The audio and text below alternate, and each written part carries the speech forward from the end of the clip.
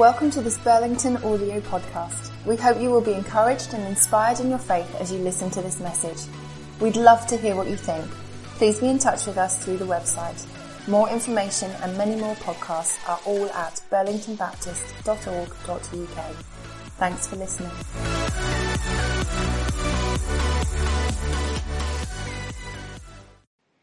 Okay, we're in chapter 2 of Mark, right on track. If you missed it, you can podcast it. And last time we got underway by thinking about what Jesus was announcing, what he was declaring about his message and about who he was in person. He wasn't just bringing a message about the good news, but he was, in fact, the good news. And we asked the question, am I good news? If I'm going to be part of the Jesus movement that is defined by being good news, then I need to face that question back in the mirror, as it were, and ask, am I good news? And we turned that into a question, taking that New Living Translation version from what Paul wrote to the Corinthians about us being a life-giving aroma. Remember that? Are you a life-giving aroma? And so I asked you last week, where this week, meaning last week, where this week could you be more life-giving? And you discussed with one another what you were going to do. Remember that? So what's going to happen now? You're going to tell each other how you got on. Go.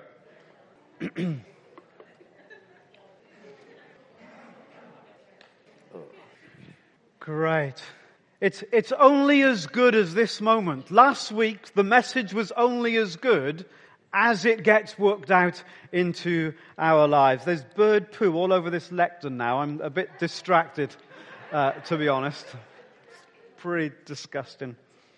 No, you'll need something more than a tissue, more like a wet wipe, do you know? Those days of having a wet wipe in my back pocket I thought were long gone, but right now it would have been brilliantly helpful. In case there's some confusion, the Twitter hashtag through this series is Jesus No Filter. If you just hashtag no filter, then that connects with millions of other things. Yes. So, Jesus No Filter. Bible's open. Bring your own. That would be good. Get your phones out, whatever you use to read the scriptures on. If you haven't got a Bible, take one home with you. And verse 3 of chapter 2 begins with a very familiar story. Verse 3. It's all right, there's been enough. That's fine. It is disgusting. You're quite right. Thank you. Thank you for stating the obvious. It's disgusting. Good. No, I'm good. That's good. That's good enough for now. Excuse us.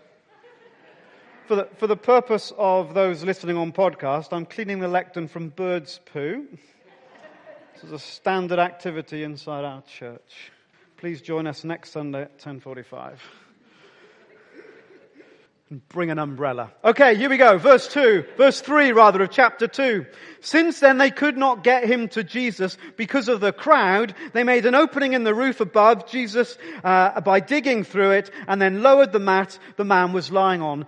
They bring their mate to be healed by Jesus, and they can't get in, so they climb up on the outside of the flat roof. It was only made of straw and stuff, would have been renewed every year, so they literally pulled it all apart, would have made a heck of a mess, and dropped the man into the middle of the crowd. I think it's the most popular Sunday school story, don't you?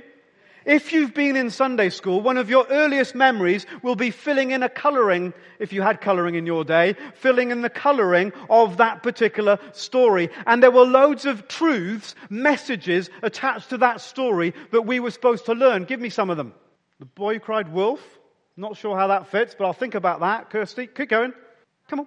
Friendship, okay. It's all about friendship. They brought their friend to Jesus. They took the sacrifice of bringing him there. Determination, perseverance, going the extra mile, not caring about what others think of you, just getting on with it, making a mess of someone's roof, if you like. Faith, we talk about faith, and we also talk about healing, don't we? Sometimes we go, okay, Jesus healed, what part of that is our ministry, and all the rest of it. And all of those things are really important truths about this particular set of verses, but it's not what they're saying fundamentally, primarily, or why those verses are there. The truth of why these verses are there in this particular part of the story, presented to us in the way that they are presented to us, is to say is to proclaim a single powerful message that so often is missed. The story is about God's power and willingness to forgive, and that's why it's good news.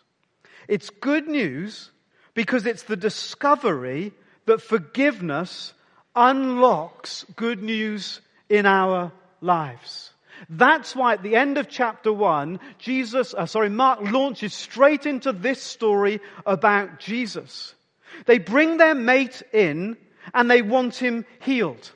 They've heard that Jesus is a healer, and they cannot imagine anything more amazing, more life-transforming for this man than for him to be healed of his lameness. Nothing more joy-filling to see him take up his mat and walk back out through the crowd to get on with his life. He never walked. Do we know? Was he injured in an accident? Was it a dreadful disease? We don't know the story. What we do know, in that day, in that culture, his condition, as it would in our day, in our culture, totally undermined his life and robbed him of so many things. If only he could walk again. And breathless, these friends carry their friend, and lower him down in front of Jesus. And incredulously, Jesus completely ignores what they are obviously asking for. And he starts talking about their sins. Sins? No one is thinking about sins. His sins, their sins. Forget about my sins, mate. We want this guy to walk again. What's Jesus saying? Look at this man. All you see is that his greatest need is to walk. All you are imagining is how great a transformation it will be in his life if he was able to be released from the paralysis of his legs. But I want to tell you, says Jesus, there is a greater need. A need that if it were met would be even more transforming than the obvious life-transforming event being able to walk again would create. Forgiveness and reconciliation with God is the only way out of the human predicament. We are all paralyzed. Not in our legs, but paralyzed by sin and lame as a result in our lives. The rift between us and God has paralyzed us from living the way we could have and should have. Forgiveness is the road to true life, to real transformation, and in that way, it is the path of good news. So Jesus says to the bloke, your sins are forgiven. That's what you really need. And everyone in the whole crowd is thinking, but what about his legs? And before anything can happen, before Jesus can get another word out, there's suddenly an atmosphere. Do you know when an atmosphere just emerges and no one said anything? You know, body language and our perception is so much deeper than simply the words we say. And by the Spirit, Jesus is just sensing, and I guess just everybody can sense there's something going on here. The religious teachers are getting stressed out. How can he say your sins are forgiven? That's blasphemy. Jesus' reply is brilliant. Verse 9. Which is easier to say to this paralyzed man as he looks at the religious leaders? Your sins are forgiven, or to say, get up, take your mat and walk. But I want you to know that the Son of Man has authority on earth, what? To heal legs? No. Authority on earth to forgive sins. That's what this story is about. That's why it's there. So he said to the man, I tell you, get up, take your mat and go home. Big cheer from the crowd. In other words, I will do what you are asking, something visible that you can see, to show you and to prove to you that I am also doing something even greater that is invisible, and therefore you might not see it. You might miss it. So the man leaves walking, a transformation indeed, no longer paralyzed in his legs, but deeper, richer, fuller. He leaves forgiven, a transformation greater than any paralysis of his limbs. The discovery of forgiveness unlocks the good news in our lives. And it gives us freedom to live and freedom to dance to the tune that forgiveness brings. And if we were only preaching on those few verses, not the whole chapter, that would be the end. You need to exercise forgiveness now towards me. I want you to just tune in, even if you've tuned out already, and listen carefully to this next bit, because it unlocks the whole of the chapter. This is the key. The rest of the chapter is about what we believe about God's forgiveness and how religious people have got it totally wrong. The next 3 stories and the first story of the next chapter, where we'll finish this morning, is Jesus in direct conflict with religious people, and the primary theme that runs through it all is this theme of forgiveness. If you get this wrong, says Jesus, you will not only be opposed to me, but you might end up on the very wrong side. If understanding God's forgiveness is the way of good news in our lives, then what we believe about it is super important, and these verses are here to help us.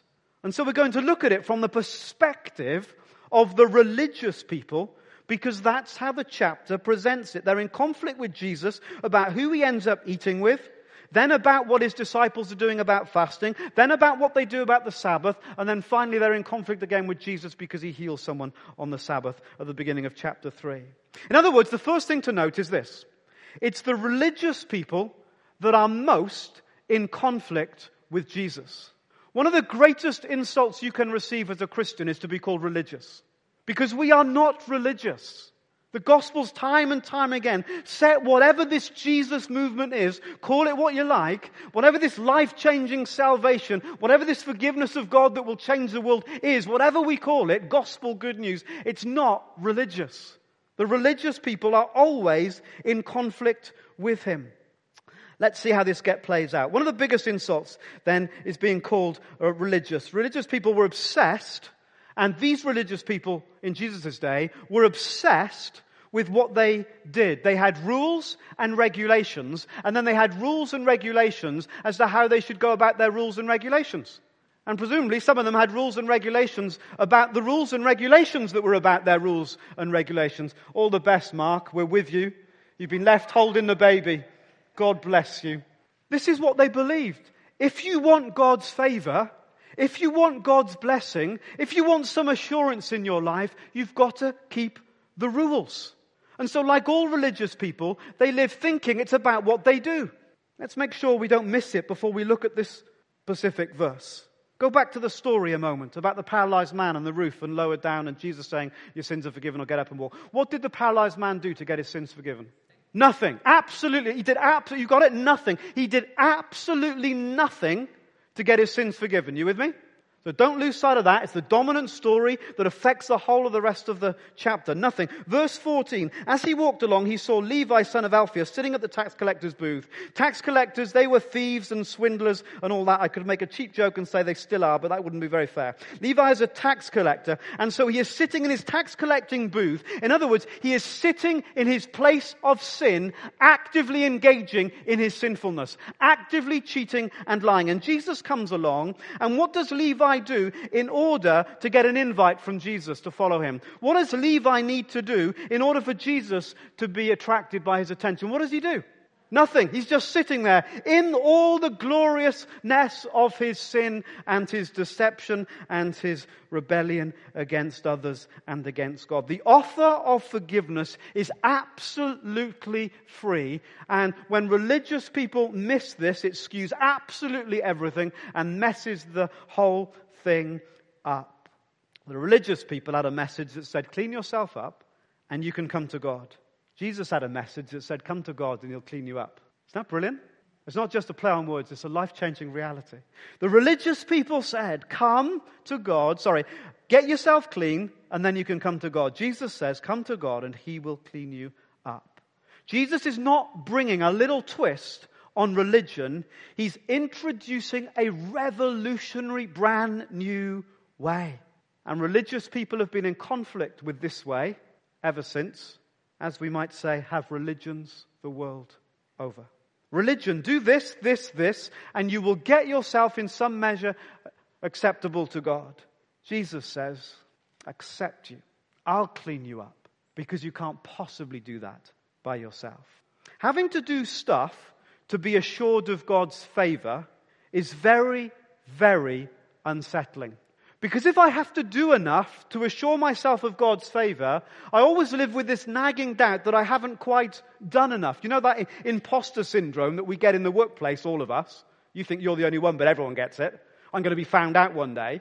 Well, translate into this context, and we're trying to live a certain way because living that certain way will make me acceptable to God. I always live with this nagging doubt that I could do it a bit better, or I could do a bit more, or somehow I might have made a mistake and not even realized. And if I've made a mistake and not even realized, then God hasn't accepted me, even though I think He's accepted me. And I'm doing all these rules, and it just goes on and on. And that's why religious people are super anxious, because they never rest in the confidence that Jesus is cleaning them up. They're still trying to do it by themselves.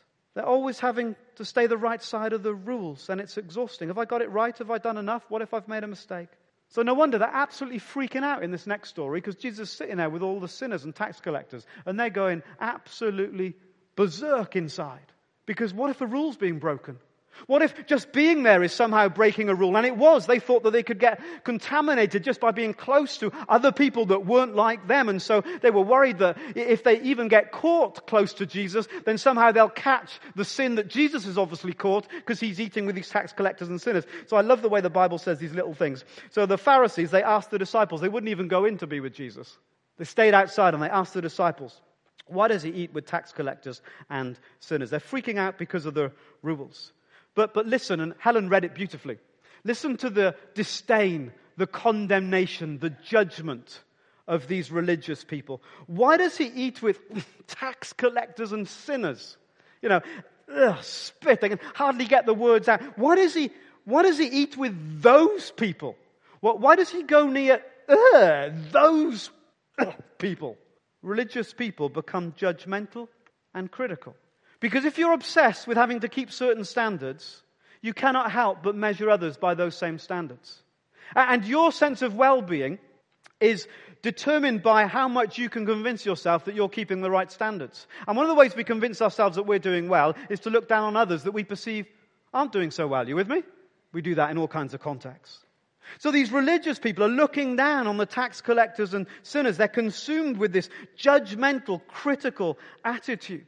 These are not people loved, made in the image of God. These are not people whose heart God is for. These are not people who the God of heaven longs to reach down and rescue and restore. These are the sinners, those that couldn't make the grade, those that can't even keep the rules, those that deserve to be where they are because they can't even do the things that is expected of them to get themselves right and approachable to God. They're the outsiders.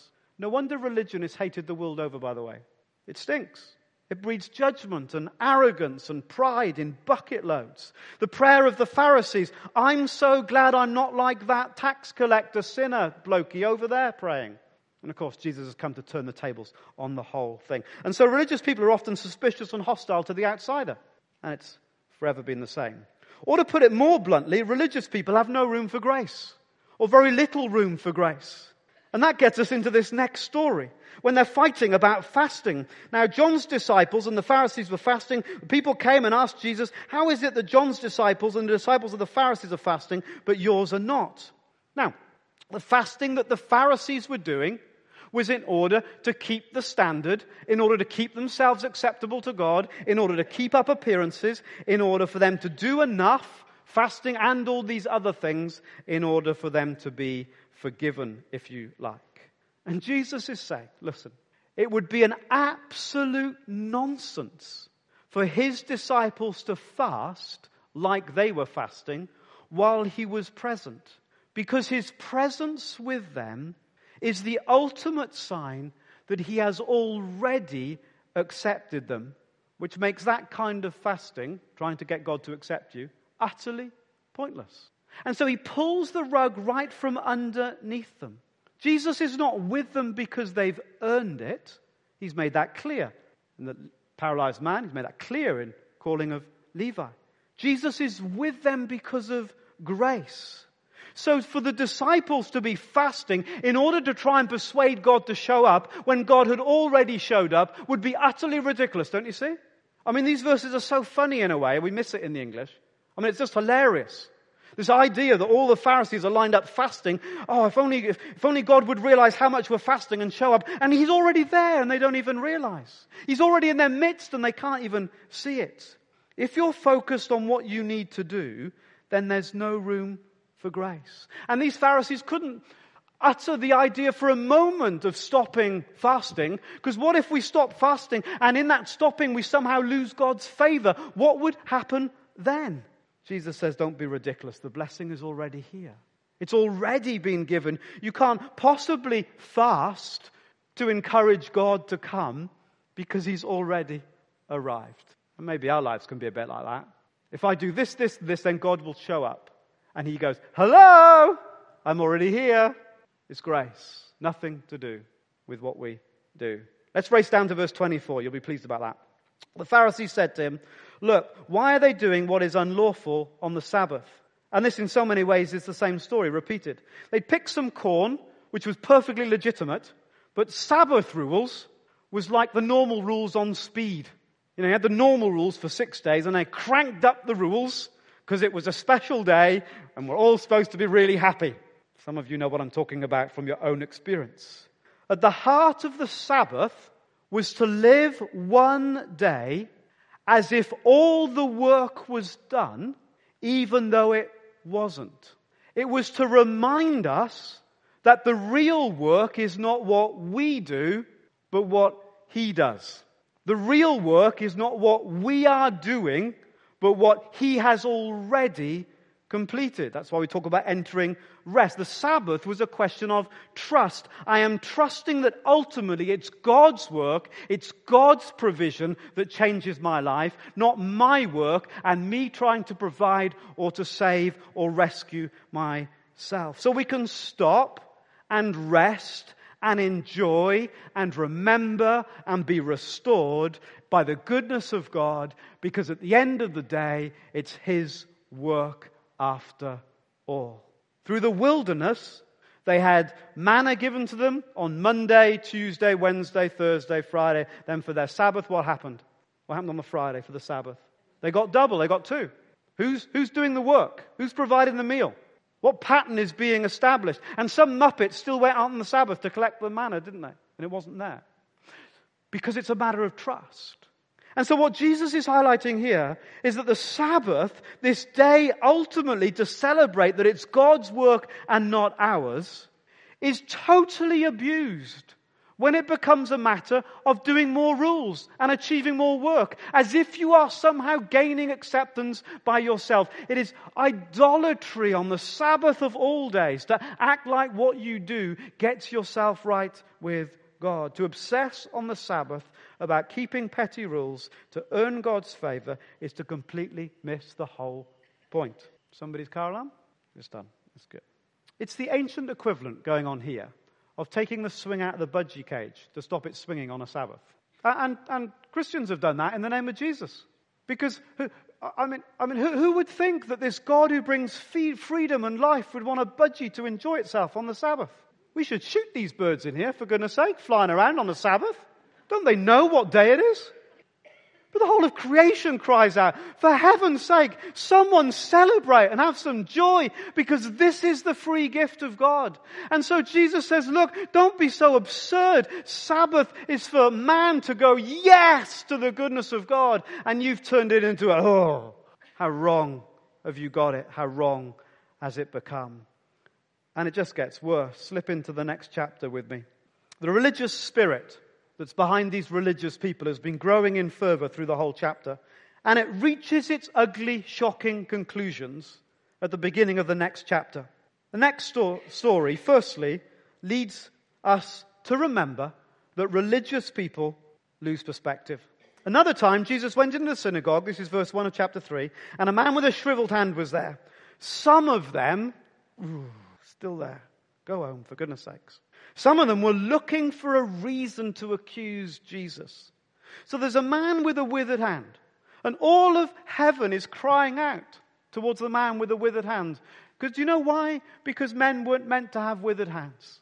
Just like a parent cries out to the brokenness in a child, all of heaven cries out to this man with a withered hand who probably cannot work, cannot look after his family. Everything about his dignity in his life has been ripped from him. It was not how it was meant to be.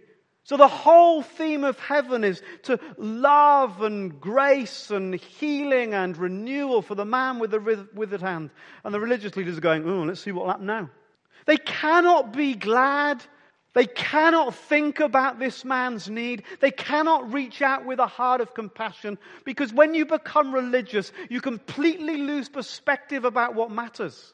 Because you're so focused on whether you're keeping the rules and making sure everybody else keeps the rules, you totally lose the plot. And they're losing the plot here. They've lost the plot. The kingdom of God is about compassion. Let's have a cheer. And healing and restoration. What's the kingdom of God breaking into this man's life going to look like? Might it look like he gets healed? Yes! And they couldn't care less. That's why religions have caused so many wars. Because there's a total loss of perspective. Because when you get obsessed that it's about you, what you need to do and whether you've done it, you become self-obsessed. And that leads to intolerance. Let's push this one step further. Jesus then asked them, which is lawful on the Sabbath? To do good or to do evil? To save life or to kill? Jesus knew the answer, by the way, to that question. But they remained silent. He looked around at them in anger. Jesus is angry. Sometimes it's okay to be angry with what's going on in the world. Jesus was angry and deeply distressed at their stubborn hearts and said to the man, stretch out your hand. He stretched it out and his hand was gloriously, completely, wonderfully healed. A big cheer from the people of God. But look at this, verse 6. Isn't this utterly mind-blowing? Then the Pharisees went out and began to plot how they might kill him. We are one chapter into the story, and the religious people are so mad. You know, these are the ones that go to the synagogue, who pay the tithe, who are on the board of local charities, these kinds of people. But they are so mad by Jesus that they are all ready to kill him. What's going on? They want to join up with the Herodians. And the Herodians were kind of an extreme group of their number that had particularly aligned themselves with the Romans, and everybody hated the Romans. So basically what Mark's reminding us is they hated Jesus, for healing this man and for raising this paralytic and for calling and loving sinners. They hated Jesus even more than the common national hatred for the Romans. Mark couldn't have put it any stronger. And now they're ready to kill. Religious people become extreme. Where does religious extremism come from? It comes from not knowing that the forgiveness of God is freely available to anyone who wants it. Let me say that again. Where does religious extremism come from? It comes from not knowing that the forgiveness of God is freely available to anyone who wants it. Religious attitudes might seem so respectable, but religion killed Jesus. That's why he ended up on the cross. Mark, above all, is putting the shadow of the cross right over the whole story. He says it's there from the beginning. The other Gospels do it in different ways, like Matthew with the gift to the baby Jesus being myrrh to anoint him for burial. In different ways, they remind us the cross towers over the whole story, and it was religious people ultimately that put him there. Religion killed Jesus. Religion kills Jesus still. Religion seeks to stamp Jesus out wherever it is found, even in the church, because it is a completely different way to the way of good news that he came to bring. And there are two little teaching moments back in chapter 2 that I'm going to draw out as we come into land. The first is in verse 17 of chapter 2, so just turn back. You know, Jesus uses all these things as teaching moments and as two little sets of verses that we skipped over, and we're just going to zoom in on them as we bring all this to a conclusion this morning. Verse 17, back in chapter 2, on hearing this was about Levi and the talking about tax collectors and all that stuff. On hearing this, Jesus said to them, "It's not the healthy who need a doctor, but those who are ill. I have not come to call the righteous, but sinners." Now, at first, that seems a bit weird. Because what it seems to me to be saying, or what it seemed to me to be saying, Jesus says to the religious people, don't worry about you guys, you righteous ones. I've come for the sick ones. So leave me to deal with the sick ones while you just be busy with being righteous. But that's not what's being said at all. And look at it in the context of the whole chapter. Are the Pharisees being presented as righteous? No, they're about to kill Jesus only a few verses later. Jesus is not in any way saying that the Pharisees are righteous. Not at all. So what is Jesus saying? As ever, it's more subtle and more clever. Stick with it with me. It's not sick people who need a doctor, is it, actually? It's sick people who know they are sick who need a doctor. You with me? So you can be sick and not know that you're sick. And if you don't know that you're sick, you couldn't care less about having a doctor. You don't need a doctor. But those who... And Jesus just kind of leaves this brilliantly hanging in the air. If you are sick but do not know it, then you'll have no concern for a doctor. Wink, wink. Think about it, Pharisees. Think about what's going on here. Think about what you're claiming for yourselves. And this is the whole point. You can drill everything that I'm saying this morning down to this. Religious people forget they need a Saviour. They need a Saviour. Just like everyone needs a Saviour. Look how saved I am. I'm keeping all the rules. Look how saved I am by the clothes I'm wearing to church compared to... Look how saved I am because I'm in church and... blank seat, come on. Look how saved I am because, and we forget that we need a Saviour. Ironic, isn't it? You can keep all the rules and still plot to kill the Son of God. Jesus rescues us freely. And it's a message so different, so counter-cultural to the religious tradition of his day, that Jesus says it's utterly incompatible with the Pharisaical way of life. Religious people need a totally new paradigm. Jesus says, I can't patch up what you're doing. I can't somehow make it seem right and respectable. I can't somehow say, well, if you only do a little bit of this and a little bit of that, then somehow your way of approaching faith and life will work. He says, no. Absolutely not. You need a totally different way, a totally different paradigm. I can't patch this up any more than I could patch up an old garment or pour new wineskins into an old wineskin container. It just cannot be done. You need a complete change. And you know, there were some brilliant examples, weren't there, of religious people going on a complete change. Nicodemus, totally scared, witless, going by night. Jesus says, you must be born again. Then Joseph of Arimathea going with Nicodemus late at night to collect the body of Jesus. Because they could see. They could see what so many of those religious people could not see. That there was something going on that brought a totally different revelation of who God is and what he has come to do. So where does it leave us? Question number 1. This is it. This is the biggest question for today, the biggest question for the whole of your life.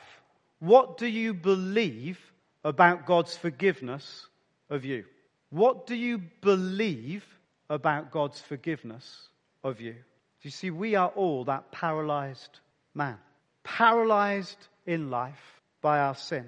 And what all the religions in the whole world couldn't do and can't do. And what all the efforts of your heart and mind can't do, Jesus did in 4 words. Your sins are forgiven. And with that, we can roll up our mat and go home. Embrace it, live it, enjoy it. Go on our way dancing to the tune of forgiveness. Because it's ours. And we've done nothing to earn it. And could never deserve it. But it's freely given. That's why they call this way good news. Amen? Good news? Got to embrace it and live it and love it. And every notion in our lives, when somehow I think I'm achieving something by my effort and by my works, I have to kill that in Jesus' name. Because it's that spirit that leads all the way to the extremism that put Jesus on the cross. And we might say, I'd never do that. But it begins with little decisions. When we allow and embrace into our lives this utterly false idolatry that somehow I can earn something when I can't. And do you know what that does? When you chill about it, when you relax about it, when you become the person that God has made you to be, you start doing all kinds of good stuff because there's a new spirit in you and you go on your way living a new kind of life. Let's be quiet for a moment.